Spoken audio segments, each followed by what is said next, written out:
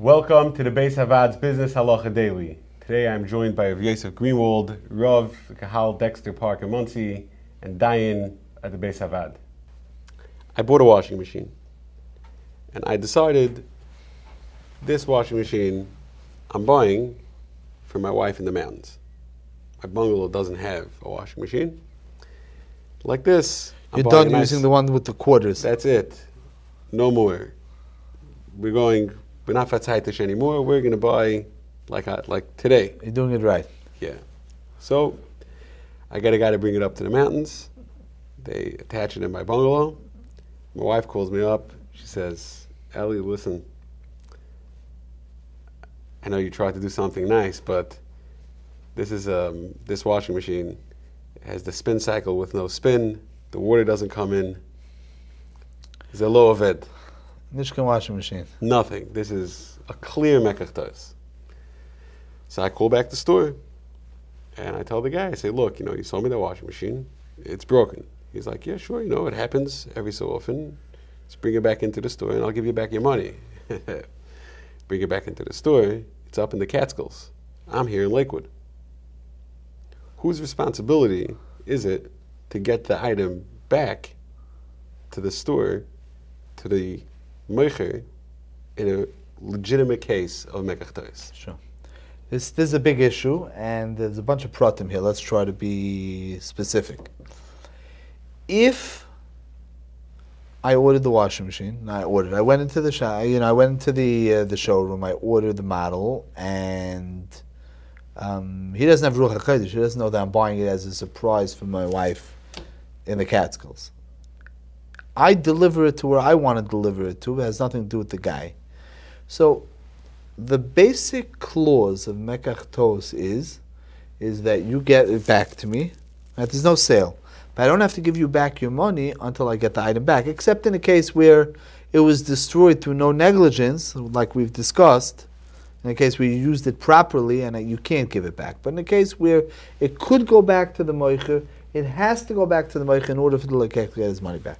That's open and shut. However, there will be a very big difference if he told the moicher that he was taking it upstate. If he told the moicher he's buying it for his wife up in the country, so then he's not responsible, and the moicher will have to get it. If he did not tell the moicher, you're buying it in the showroom in Brooklyn and Lakewood, whatever it is. The assumption is you're buying it for your house in Lakewood. The fact that you decided to use the moving van to get the guy to take it upstate, that's your business. If you want to return it, you'll have to bring it back. There's a third case, however.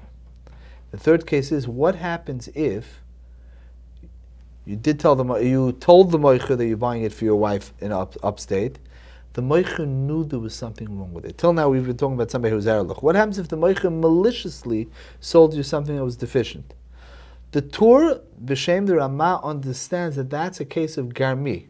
Since the moicher misled the lekech into paying, not only is the moicher going to have to retrieve it from the country, the moicher is going to have to pay the lekech for the cost that he took it upstate in the first place. Where it wasn't malicious, so you're not going to charge him for mazik.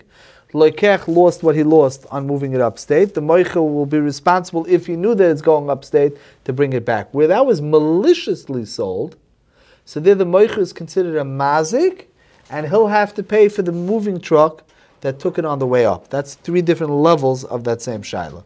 There's a possible garmi. There's an in-between where there's no garmi, but I don't have responsibility because I told you I'm buying it for my wife upstate. And then there's the case where the assumption is I'm buying it for a local. I'm buying it for my house local. I didn't tell the moicher that I'm taking it upstate. There, in order to get back my money, I would have to bring it back myself. That's the three levels of this type of case. So what's in the interim? Let's say, so the washing machine doesn't work. So my wife can't stay in the bungalow without a washing machine. So she comes back to Lakewood while we're trying to figure out how to get it back to the showroom. People break into my bungalow while nobody's there, and they make off with the washing machine, or they damage it further where it wasn't damaged already. whose achrayus is that at that point? So there's a discussion whether a loikeach, again, it's not your washing machine, right? At best, you can be considered a shomer for the owner of the washing machine. So if it's a clear case of pshia, then we could be mechayiv you. Like we're not going to get into Shomer now because that's a totally separate area of Chesed Mishpat. Mitzvah Hashem in a future series. But let's say there's no cause, there's no cause of negligence. Break-ins happen, so then the loikeach is clearly not responsible. This, by the way, you could ask this a little bit differently. What happens if the loikeach decides to take the thing, the washing machine, whatever it is, buys a bike and the bike is deficient? He just puts the bike onto the street. Putting something onto the street where it'll probably be stolen is considered an act of mazik.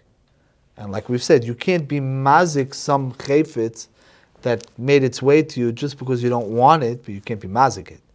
So that certainly will be the responsibility, the onus of the lekeach, and not the meicher. If you enjoyed this video and would like to receive more like it, or to sponsor a future video, please visit beisavad.org.